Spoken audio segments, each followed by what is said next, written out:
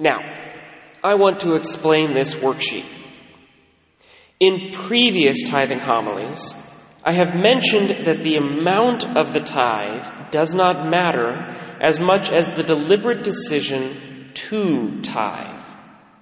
It is the decision to give money away that keeps it from controlling us or becoming the center of our lives. And the purpose of this worksheet is to help us to be deliberate about our decision. If we can decide now about how much money we want to give away in 2021, then we can be honest and accountable with ourselves all through the next year. We can keep ourselves faithful to our deliberate decision to love God with everything we have. The way the worksheet works is simple. Step 1 is to determine our personal income.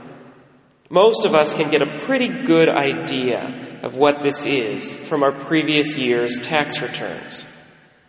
Step 2 is to prayerfully decide what percentage we are going to aim to give away. In previous years, I have been aiming for 10%, but I also understand my financial situation is unique. It's this step that requires the spiritual work. Those of us who have been tithing for a while know what our general percentage is. So our prayer is whether this is a year where I need to keep my percentage the same, whether I'm forced to take my percentage down a little bit, or whether I have the freedom and flexibility to take my percentage up a little bit. That's what we're supposed to pray over. For those who are doing this for the first time, the prayer really is, okay, how much can I give away in a year? Let's pick a starting amount, and then in previous years, I can evaluate off of that number, up, down, or the same. Now, step 3 is to multiply these two numbers together, remembering, of course, that percentages are decimals. And this should tell us the amount of money we want to give away next year, a dollar amount. After that, it's a simple exercise of dividing that money up between causes that we care about.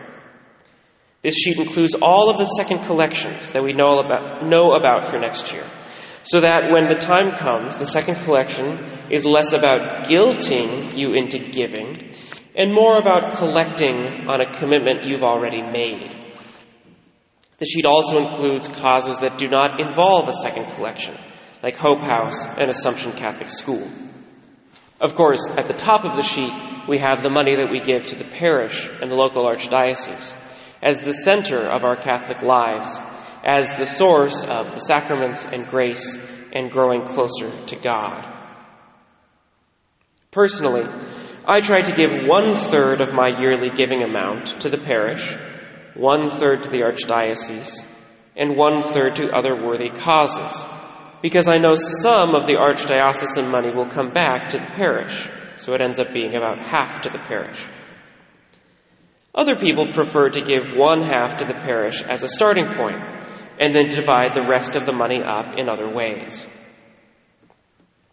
2 weeks from now, once you have prayed over your percentage and filled out your worksheet, we will ask you to fill out a card letting us know how much you plan to give to the parish next year, so that we can budget appropriately.